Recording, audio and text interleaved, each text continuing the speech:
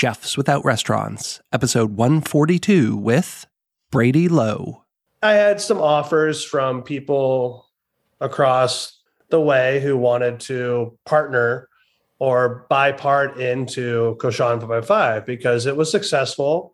And, you know, any business in the right ecosystem can thrive, and any business in the wrong ecosystem can die.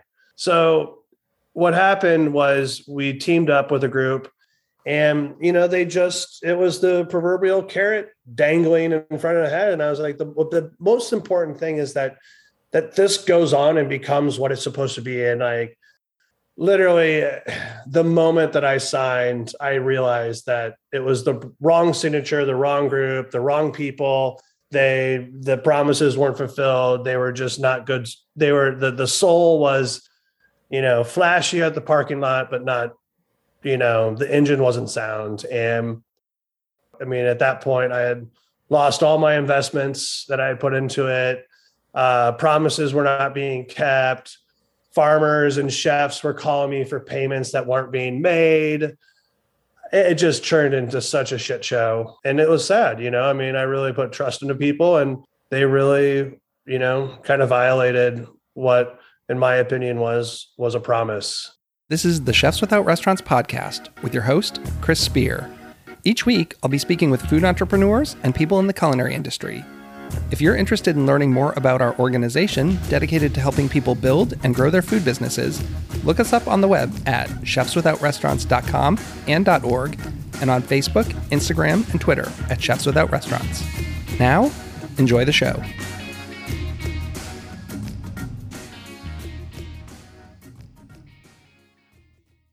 Welcome to the Chefs Without Restaurants podcast. I'm your host, Chris Spear.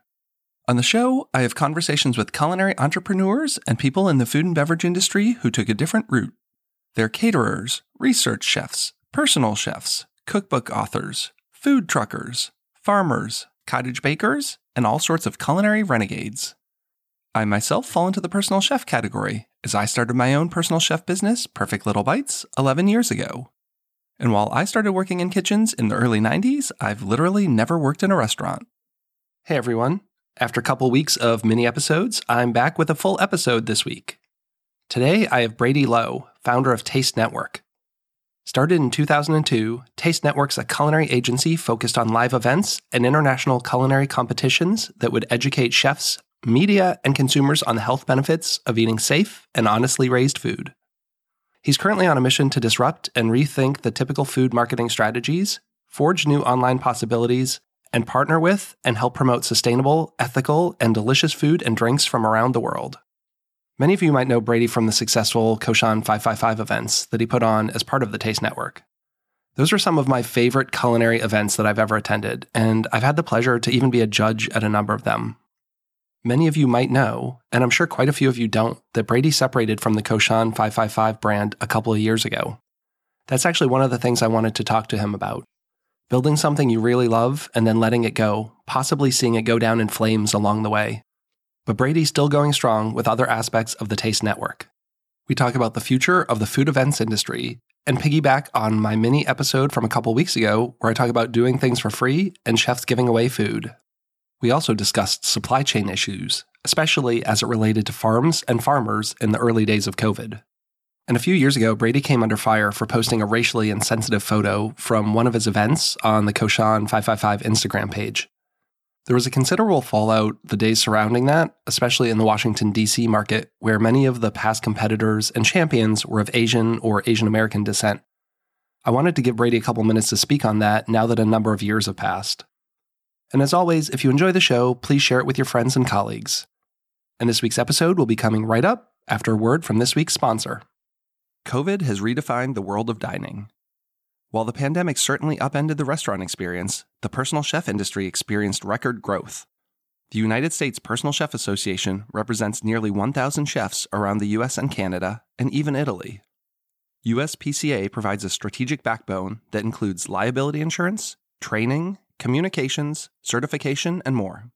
It's a reassurance to consumers that the chef coming into their home is prepared to offer them an experience along with their meal. USPCA's annual conference is scheduled for July 7th to 10th at the Hyatt Regency in Sarasota, Florida. For those who supply the industry, it's a chance to reach decision makers and the actual buyers of products. USPCA is currently seeking exhibitors. If you're interested in reaching the decision makers and consumer culinary influencers, this is your show. Please get in touch with Angela at 1-800-955-2138, extension 705, for your custom exhibitor package today. This will be the first time back following the COVID lockdowns, and chefs are anxious to connect with industry suppliers. And now, on with the show. Thanks so much, and have a great week. Hey, Brady, how's it going? Thanks so much for coming on the show. Hey, man. Much appreciate the invite. It's been a minute. Yeah, I feel like I haven't seen you since a Koshan, probably in like 2015, 16 or something like that. And that's probably true. I was doing Koshans down in the DC area. So my last one was you had it at the Watergate, and there was like some crazy PETA protesters who like broke in there, although maybe that happens at all your events. No, it's funny that you say that. I wish, it's hard, but yeah, that happened at the Watergate. And then we had one time in Miami out of all, 12 years that I was running. Oh, that's it. So I was one of the special 2 events then. Very cool. Very cool. Yeah. I always thought you called them. No, and I saw a lot of pictures where people are like, look at that dude with the leather belt on in the photos, Well, jumping right into it, you're the founder of Taste Network. You've been doing that for what, like a couple decades now? Yeah, started it in 2002, moved to Atlanta 2000 on the New Year's Eve, and then by April of 2002, I had started Taste Network and have been on my own since then. So what's Taste Network about? Why did you start it, and what's the mission, and then kind of the things that fall under it? Great question. Taste Network, when I started, was kind of a slap your hand on the counter moment when you realize that there's things that you really appreciate or admire in the industry. It could be events, it could be tastings, education, and it just wasn't happening in Atlanta like how you think it should be done. So I had this really aggressive drinking wine behavior because I had just spent 2 years in the wine industry in Atlanta, really just kind of pounding the pavement up the ladder pretty quickly, selling a lot of really expensive wine and doing some work in cellars, and had a really big, appreciation for, boutique, pricey wine. So I needed to find a place to buy that wine. So I started working at 9 to 5, or from 5 o'clock on at a wine shop. And basically that gave me my vice. So it was a wine and cheese store. And at that point, what I was working on was a directory of how to search wines for the industry. Like when you do wine education, you have to do tasting notes and where the winemaker's from and region notes and vintage notes, and you have to pull all this stuff together. So I was working at home, kind of putting this together, and I just realized that, after 5 o'clock, I need something else to do. So I went to start working in a wine and cheese store. And then I realized that the whole wine and cheese together as a pairing and what that pairing could mean to somebody for the first time engaging with a wine that was not having to be world class, but the wine was absolutely amazing. And you have it perfectly fine-tuned to a piece of cheese. And how you consume those is so detailed as well that it's just like an out-of-body experience when it's done right. And that's what I wanted to start teaching people. So that was the impetus for, and the inspiration for Taste Network, was to provide people with a first-time experience between 2 products. So Taste Network was a company about pairings, and the pairings always had to be educational, meaningful, and of course, flavorful. So that's how the whole thing kind of came to be. now as you take Taste Network, for the next 6 years, what happened there is quite a fun story as well. Well, what happened there? I mean, what were the next steps? And did you have this planned out from the start when you started it? Like, did you see this long-term vision, or was it kind of take it as it goes? I was working before Taste Network was like crystallized, I was working in a, front of house, restaurant, bar, but I was like, top steakhouse in Atlanta, Chops. I was the bartender. And then I wanted to become the beverage buyer, and they gave it to somebody else. And that was like $2 million beverage program. And I didn't, get it. So I was like, I'm out of the game. And I quit the restaurant industry at that point. Never left the hospitality industry. And I wanted to become a director of marketing for a winery. So I was working in this wine and cheese shop, had this epiphany moment with this customer having this cheese and this wine for the first time in their life. And I just slapped my hand on the counter. I was like, this is going to be it. God damn it. And I chased that down. I figured that people love stories. They want a narrator. They want to know where the best chocolate cake is in the world and what's the best thing to drink with it. And cheeses were my go-to because a lot of people didn't know about it. So for about 7 years, I just did wine and cheese education. Everywhere I went, box of wine, box of cheese. It could be entry-level wines and cheeses. Well, there's really no entry-level cheeses, but it was like $15 to $30 wines, or it could have been $50 to $500 wines paired with cheeses. But the conversation was always the same in front of audience was that, you're in the driver's seat. What you think, what you taste matters, not what you see other people like, enjoy. And I really found kind of a vernacular and vocabulary to appreciate for myself a new way of understanding wine and food. Because when you take cheese down to its very bare minimum elements and then try to rip those apart and then put them back together with wine for a better experience, once you do that for 6 years, then food is not really a challenge anymore of tearing apart the elements, like everything breaks down into salt, fat, sugar, acid, textures, complexity, age makes everything richer, funkier, crappier. I basically spent, 6-7 years, and then, here comes 2008, first crisis that we had to kind of swim through. It seems kind of like forever ago, but it really wasn't that long ago, was it? No, I mean, did you look on the heels of this last pandemic? I don't think so, because this last pandemic, you got to see what businesses pivoted. And I guarantee you there's a really strong correlation between those who pivoted during 8, 9, and 10 and those who pivoted this round, because it creates a whole different type of hunger. But I mean, people are just smarter with different technology.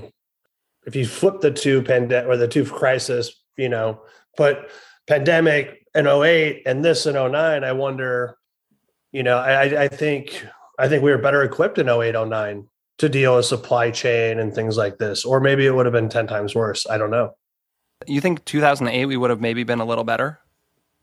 I don't know. I just think about what was available and what was accessible. And we didn't have all these ship centers. We didn't have Amazon. We had more smaller countryside independents. We weren't conglomerate, we weren't consolidated.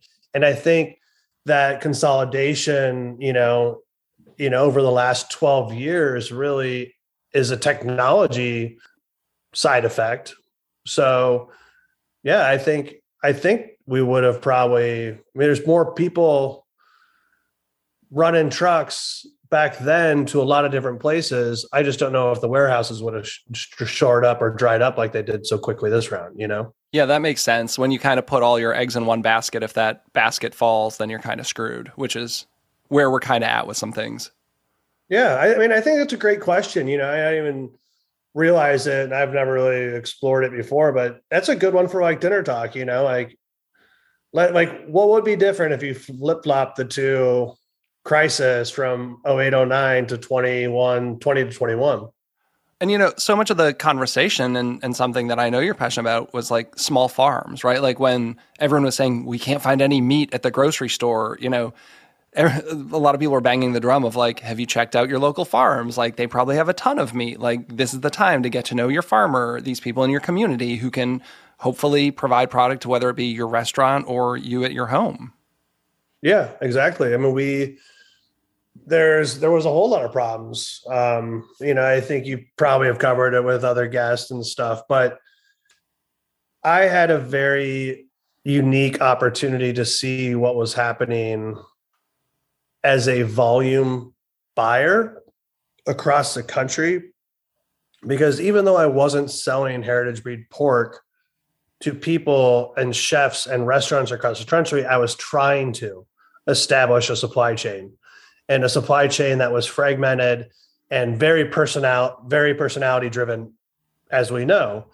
So I had a very good taste for what the industry could what the volume stood for. I mean, if you take, 100 restaurants across the country, let's just double that or triple it just to be safe. And then you add, let's say a pig a week, that's 50 pigs a week times 300 times. I mean, you start to look at like what those numbers are of somebody making a difference in the supply chain. Now, the moment that all those restaurants shut up or shut down for a few minutes, boom, you are completely stopping all of that production of all those farms and all those farmers. So when everyone was running around looking for shit tickets, I was like, where the farmers are in the shit right now. Like they have animals that they got to feed. I knew that feed cost was going to be the first creep. So then I started like calling farmers and be like, what's going on? And there's like, we're getting eaten to death basically. And I was like, all right, well, let's figure out a way to get you product off farm. And, and that's when you started to really see like the IRC really putting some energies towards restaurants and get all of that component locked in of like supporting the restaurants. But I didn't really see that trickling down into the farms. All I read was, the forms for me to fill out for EIDL and whatnot. Well, the first question was, do you do pornographic? Are you a gambling company? How about a small independent farm? If you're any three of those, you're done. And you can't even fill out money for support from the government, which was completely backwards. So I think things started to materialize and, get better for the farmers. I think it was definitely a really like tough time to see. I mean, I didn't have time to call 70 farmers that I knew across the country.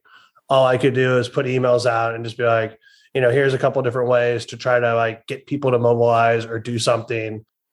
I created a whole supply chain, got on, found a developer, created the pathway, used our restaurant as a channel for funneling food from farms. We shut down and just worked on, access for people to get food from farms. So, and it worked. And then everything just kind of started opening back up and everyone goes back to normal, Normal, right? We're all supposed to be right back to normal. Well, so we started with wine and cheese, right? And we kind of jumped right into farms. So where's the connection there? Like, how did you really get involved with farms, the passion for local farms, and especially like heritage breed pigs? The 2009, 2008 real estate crisis comes play. All my private business dries up. And at that point, I was like, all right, well, let me take what I have on the road. So I designed a heritage breed pork competition. And the first name of it, do you have any idea what it was? I don't. It was called Amuse Cochon. Really? I did not know that. Yeah. So I was like, oh, it's cute. It's good to amuse the pig. I get all these people out here, enjoy it, love it, eat them. Like, it's like an amuse-bouche to kiss the pig, to kiss the face. And nobody could pronounce it. And after I got a fun little cease and desist from Heidi Barrett from Screaming Eagle, because they had a wine called Amuse Bouche. It was a whole fun story. I changed it to Cochon 5x5. And at that point, it was a national competition. We spanned the country really quick out of my pivot in the 2008, we started Cochon, and we took it, for a 10-city tour. Within that first year, we teamed up with Food and Wine Magazine to host like a Grand Cochon at the Classic, which was huge because I had gone a couple of times, and now I'm like presenting on one of the biggest events on the days, on the Sunday when everyone has the day off. So we've got Jacques Pepin and Andrew Zimmern coming through. I mean, it was cool.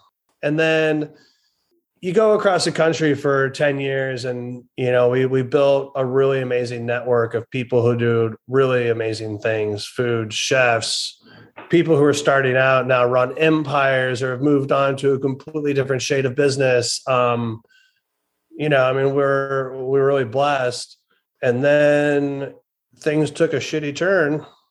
And that's what you want to know, right? Well, for all of our listeners who don't know, they might not know what the event is. I've been to the event. I've also had the fortune of judging the event, but it was the way I would say it is you brought together 5 chefs with 5 heritage breed pigs coming from 5 amazing farms and then pairing them with 5 wineries, which then turned into also later on cocktail competitions, cheese, just like tons of food, butchering demos, which was amazing. And I think my first event was probably like 2010 or so and went through 2015. I think I've judged like 6 of them, which was really awesome. And I did, Cochon barbecue in DC. I drove up to Philly for I think you called it Epic or something up there. So I've been to a number of these events. And what I have to say is one, I was able to network with chefs like I've never before. I moved to the DC area, didn't know anyone. And the people that I've met and have continued to stay in touch with because of those events is amazing, right? But 2, I think the big thing is really connecting chefs and the public with these local farms and farmers. I'm still serving autumn olive pork on my menu to my customers today, and building that relationship with Clay through that event, that you brought these farmers to these events and could highlight their products and let chefs highlight them. So I've become really good friends with a lot of these people because of an event like this. And I hope that that's kind of translated over through hundreds or thousands of people across the country, because I think it was an amazing thing to do. And I agree. And I think that you say it, very nicely, and I appreciate it. It's sometimes hard for me to remember how many people came together, but it'd be 500, 600 people an event, and 10 to 30 times a year across the country in all major markets. And I just remember connecting, I'd see a really good friend and I'd be like, you guys don't know each other? How does this happen? The universe stops, to put you two together. And a lot of people are still together to this day and friends. And, I think I think that's really what the, relationship equity is really about. So if I ever were to think that, if there's good things out there that have been done, is putting a face to heritage breed pork in the culinary community and making it feel wholesome and real and meaningful and taking care of each other and having a heart where, nothing was existed. We literally created a virtual pig to go across the country and people began to follow. Now, I always knew that everything kind of has its, its chapter. Expiration date. Yeah. And, nothing can live forever. You want it to. I looked at my wife now, Heather, and, she was on tour with me for 7-8 years. And, it was a buster, it's a lot of work. And, am I going to travel around with my kids all the time? And are we ever going to have a family and, all this kind of stuff? So I was kind of giving up the things that I wanted to. Of course, today, now I'm married, but we still don't have kids. And I think the idea is that you want to see something memorialized. And as long as it memorializes in your view, then it can work. And I had some offers from people across the way who wanted to partner or buy part into Koshan 555 because it was successful. It wasn't a huge money maker, but it definitely has potential and growth. And, any business in the right ecosystem can thrive, and any business in the wrong ecosystem can die. So what happened was we teamed up with a group, and, it was the proverbial carrot dangling in front of the head. And I was like, the most important thing is that this goes on and becomes what it's supposed to be. And if I get hit by a bus, and anybody with any business, if you get hit by the bus, you want your bus to keep, you want your business to keep going on. And literally the moment that I signed, I realized that it was the wrong signature, the wrong group, the wrong people. The promises weren't fulfilled. They were just not good. They were, the soul was, flashy at the parking lot, but not, the engine wasn't sound. And for the next few years, I just literally put my head on my pillow and couldn't figure out what to do or how to do it. And then I realized that first and foremost, I had to get my family out. And then I shifted out. I mean, at that point, I had lost all my investments that I had put into it. Promises were not being kept. Farmers and chefs were calling me for payments that weren't being made. It just turned into such a shit show. And it was sad, I mean, I really put trust into people, and they really, kind of violated what, in my opinion, was a promise. And it happens to everyone, but you also learn lessons out of stuff like this, which from pain grows muscle. And, I think I understand the way that business should operate, the way that people say what they're supposed to do and do something different. And I think that was one thing that I hope that if anybody looked at what Koshan 555 did or was about, the best compliment that I ever got was that we did what we said we were going to do. And there was no surprises. When you came to the event was what it was supposed to be. And we didn't bullshit you and tell you one thing, and then you show up and there's no power and anything like that. I mean, we all know those events. And that was the detail, the detail was to take care of chefs and farmers and hospitality. And the moment that I saw that was not the number one priority was the moment that I left. So that is kind of the skinny on, why I departed in 2019. Amazingly, there is still a lot of traffic in my inbox because of our ongoing dealings with them. And we'll just leave it at that. We'll see what happens. But, they definitely don't like me sharing my opinions in the outer space. Yeah, I've seen some things out on the interwebs, which, I'm sure people don't even know, which is why, hopefully through this podcast, I'm sure there are still people who think you're affiliated with them. From an event standpoint, I'll say food events can be a total mess, right? But I have never seen anyone go hungry at this event or wait in a ridiculously long line. Sometimes you go to these things and you're in line at a table for an hour and you pay a couple $100 and you get 3 bites. I don't think at any of these events I've ever seen that be the case. Yeah. That's where I left it, and anything since 2000, really the first part of 2019 was just, I couldn't believe some of the stuff that was passing, it's just it's like being a chef on a line and just watching things happen that you're just and your partner's going, no, cut costs, do it cheaper. And you're just no, that's not the way this runs. You got to invest in the people, and it's hard. That's why I think every business, you should put 20% back of what you make right back into the system. And it doesn't have to be identified how, when, and where, but you just got to put it back.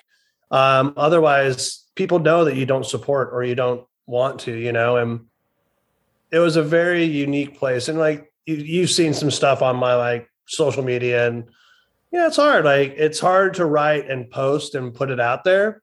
Like my sister comes to me and she worked on tour and she's like, it just hurts me so much that you have to put that out there.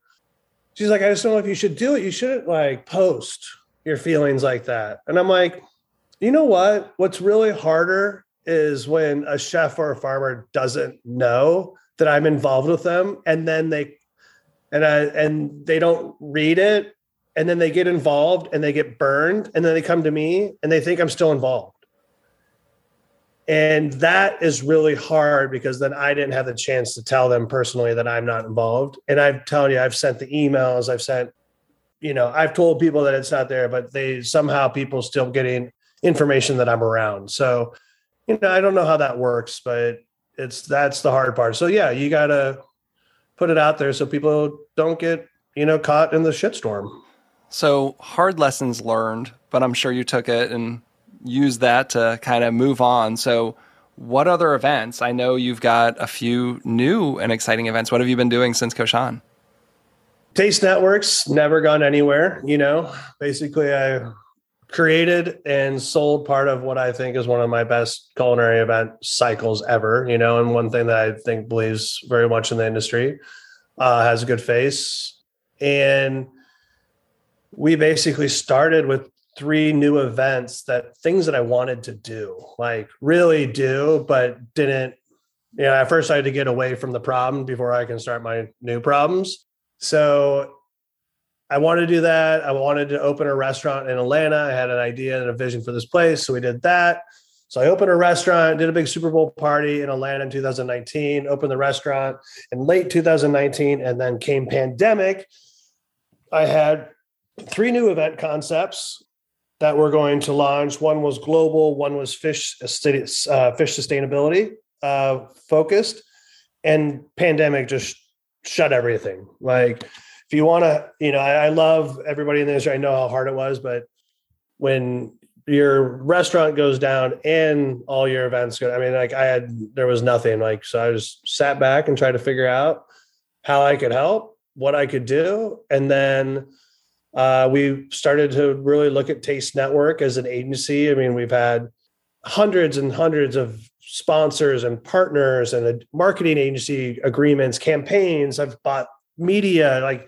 So my marketing background is pretty firm with Taste Network. And so we basically bolstered it up, and we went after a client with a really good friend of mine, Pablo Olay from New York.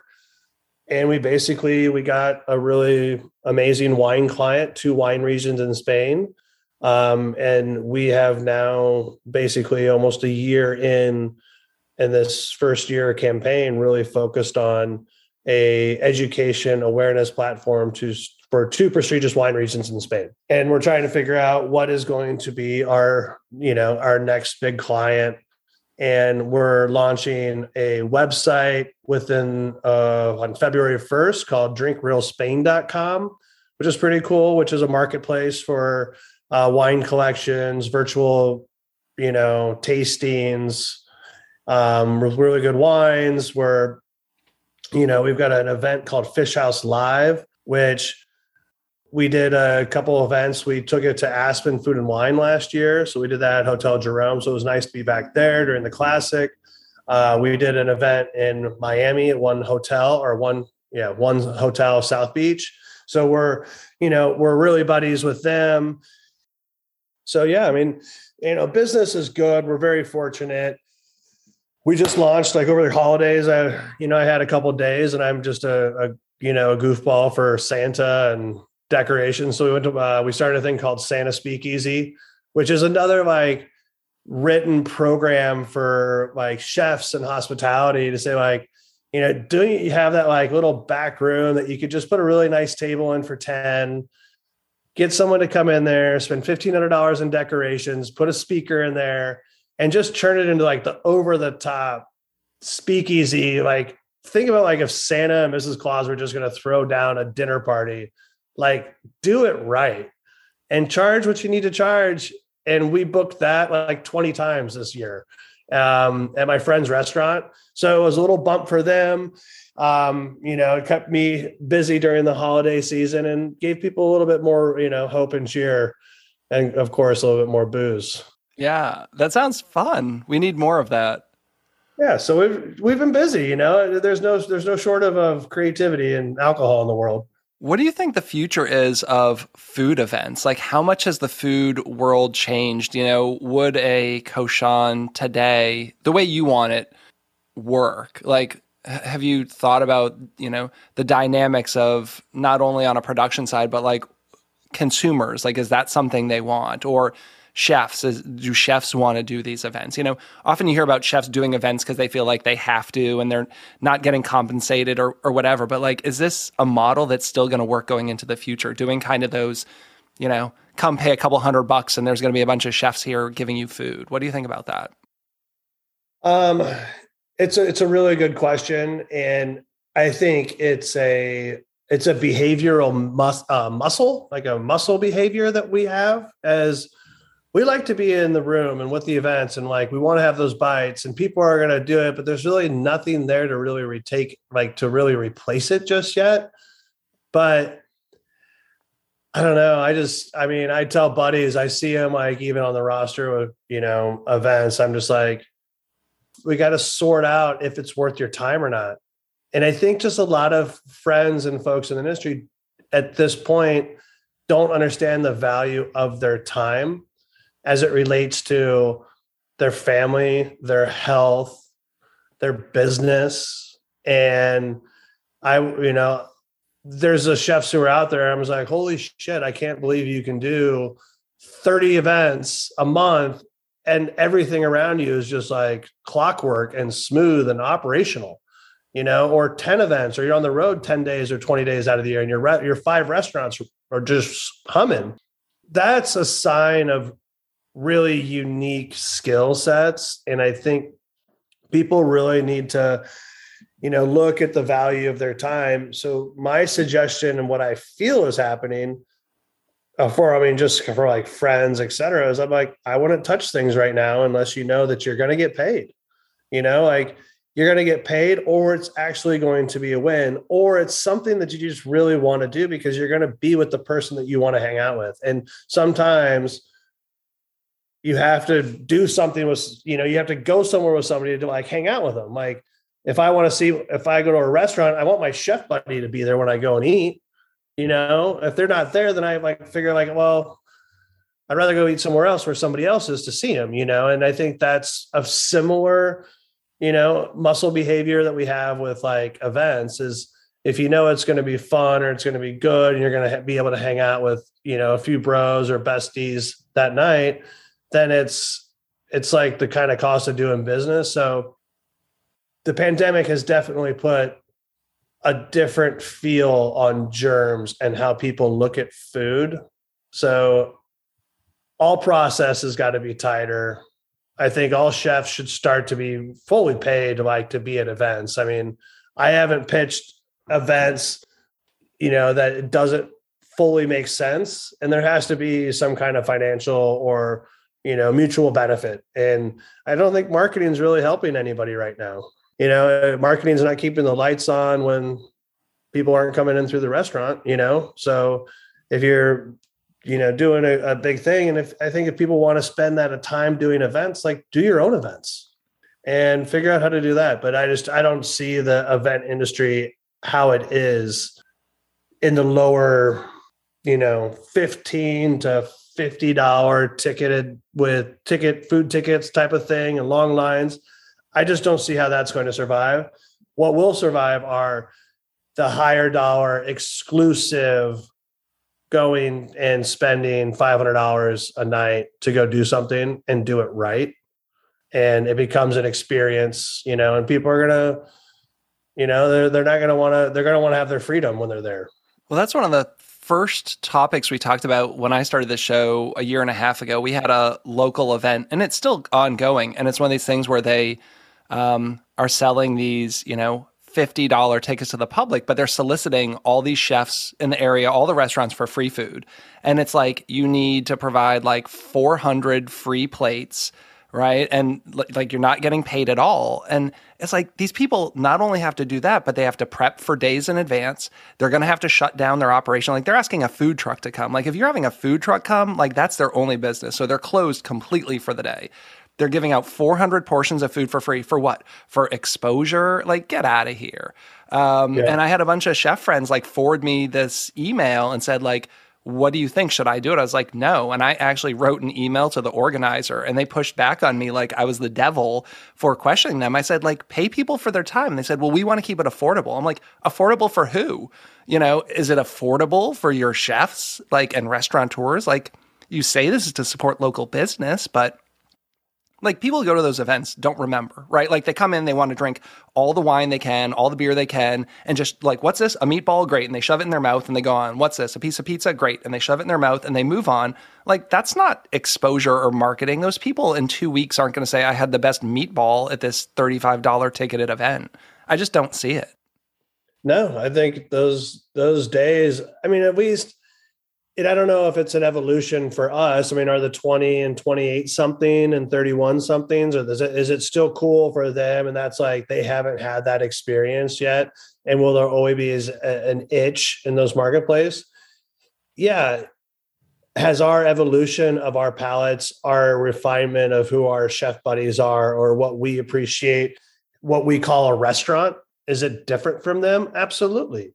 You know, I mean, we just have a different spoon, I think, than, you know, the general populace. And if this is really the end of, you know, the pandemic, then, you know, the memory muscle can bounce back to shape. Will it be different? Yeah, because the businesses who were counting on liquid to lips or like putting products in front of people for exposure, I think they have found those unique ways to do things now, and they've kind of like shifted in the industry. So those dollars are going to be used and allocated to different ways of reaching, which are going to have depletion attached to them, not just giving shit away for free. So the whole giving shit away for free thing is limited.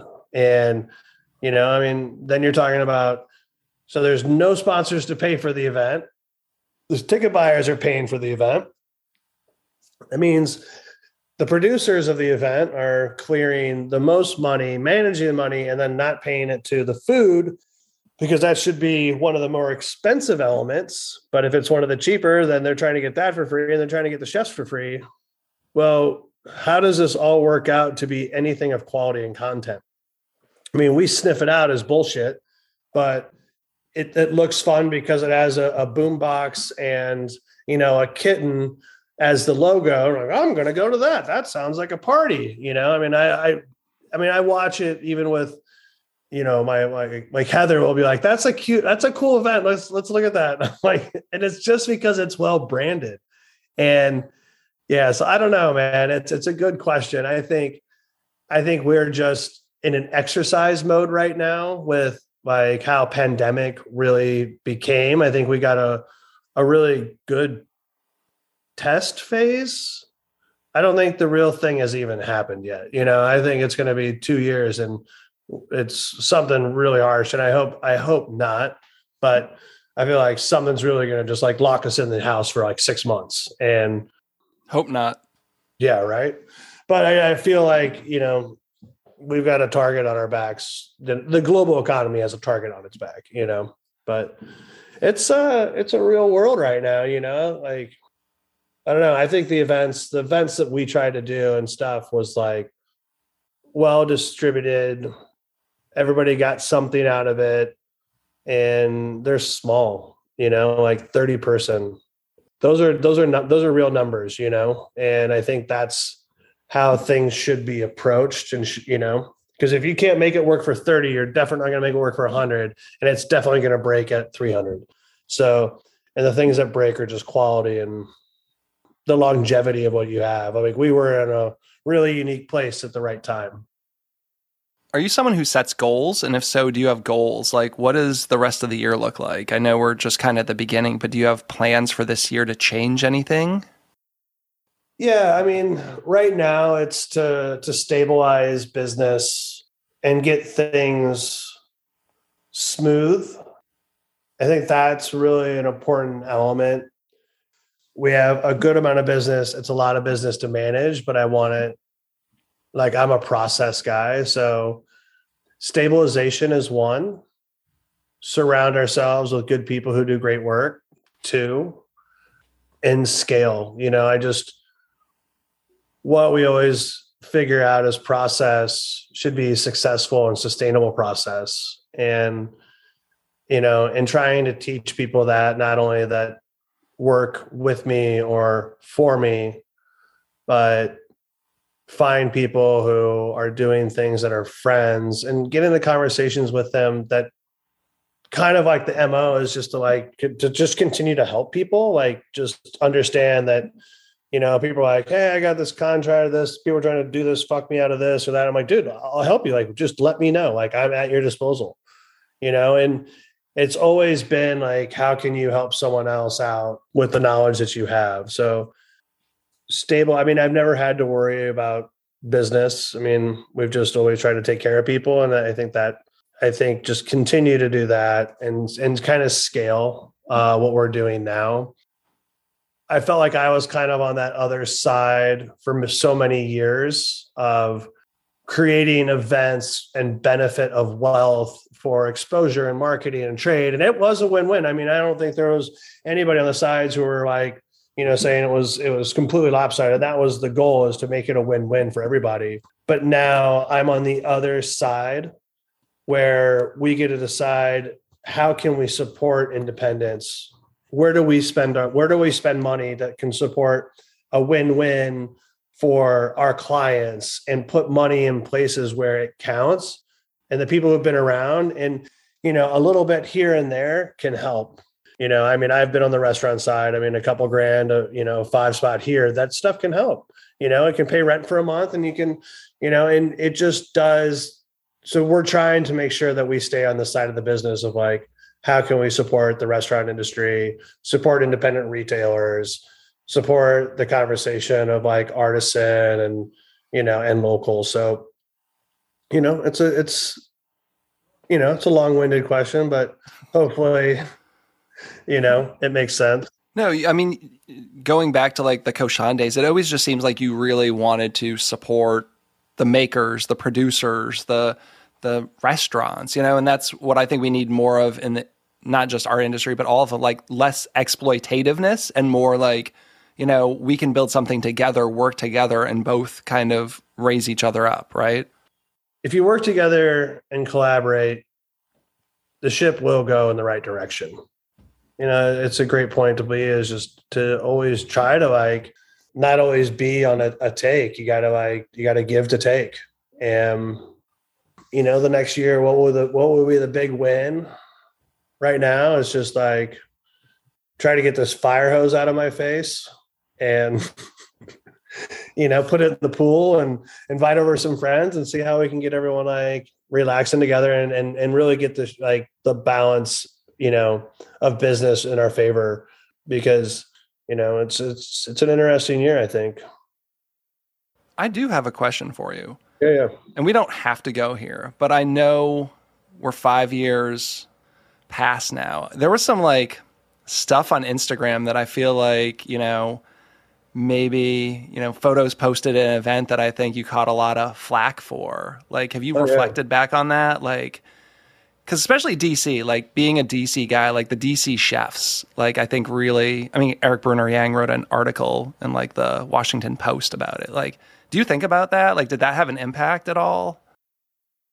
It was at the time, it was really hard because, I grew up in Iowa and, I've always felt that there's a ton of entitlement in the white people and like the way that they treat people, like in the South. And I always hated and despised the South. And like, it just always caught me like really like off guard, like how people are treated because of skin color. And, and I always felt that I was like the guy who stood up for people in a room, so to be put into a slot and realize that I had an impact on people that were my friends who I cared about really kind of shook me hard, and to have conversations with them and to catch up with them and see like how hard they have it and what people go through in life. And then, it was a hard reflection,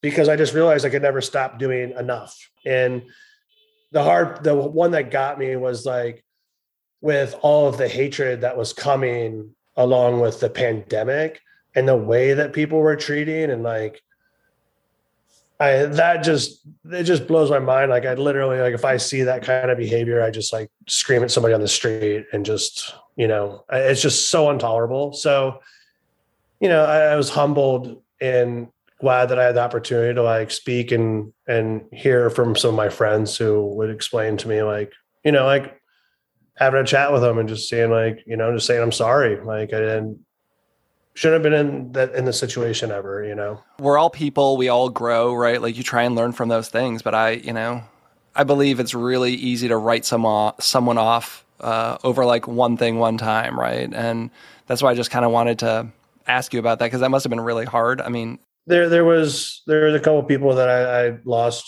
a relationship with, but everyone else I talked and we worked through things, and I think it's part of life, like you learn and go through it. And it's not easy living in the South. There's a lot of shitty people here, put it like that. Well, thanks so much for coming on the show. I really appreciate having you. I'm glad we could kind of make this happen. And it's been great catching up with you. Yeah, man, it's been great. I'm glad that we finally put the time together, and sorry for being so elusive. Well, I think if you want to check things out, of course, follow Taste Network. We've definitely got a Facebook page and a website, tastenetwork.com. The other component is the wine regions are Ribera del Duero and Rueda, and that's the RiberaandRuedaWine.com. And I'll just keep you kind of in loop of what we're doing. Fish House will come back.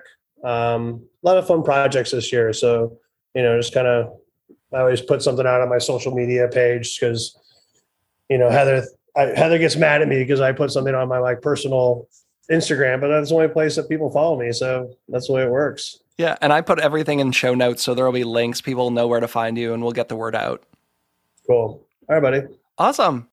Go to chefswithoutrestaurants.org to find our Facebook group, mailing list, and chef database. The community's free to join. You'll get gig opportunities, advice on building and growing your business, and you'll never miss an episode of our podcast. Have a great week.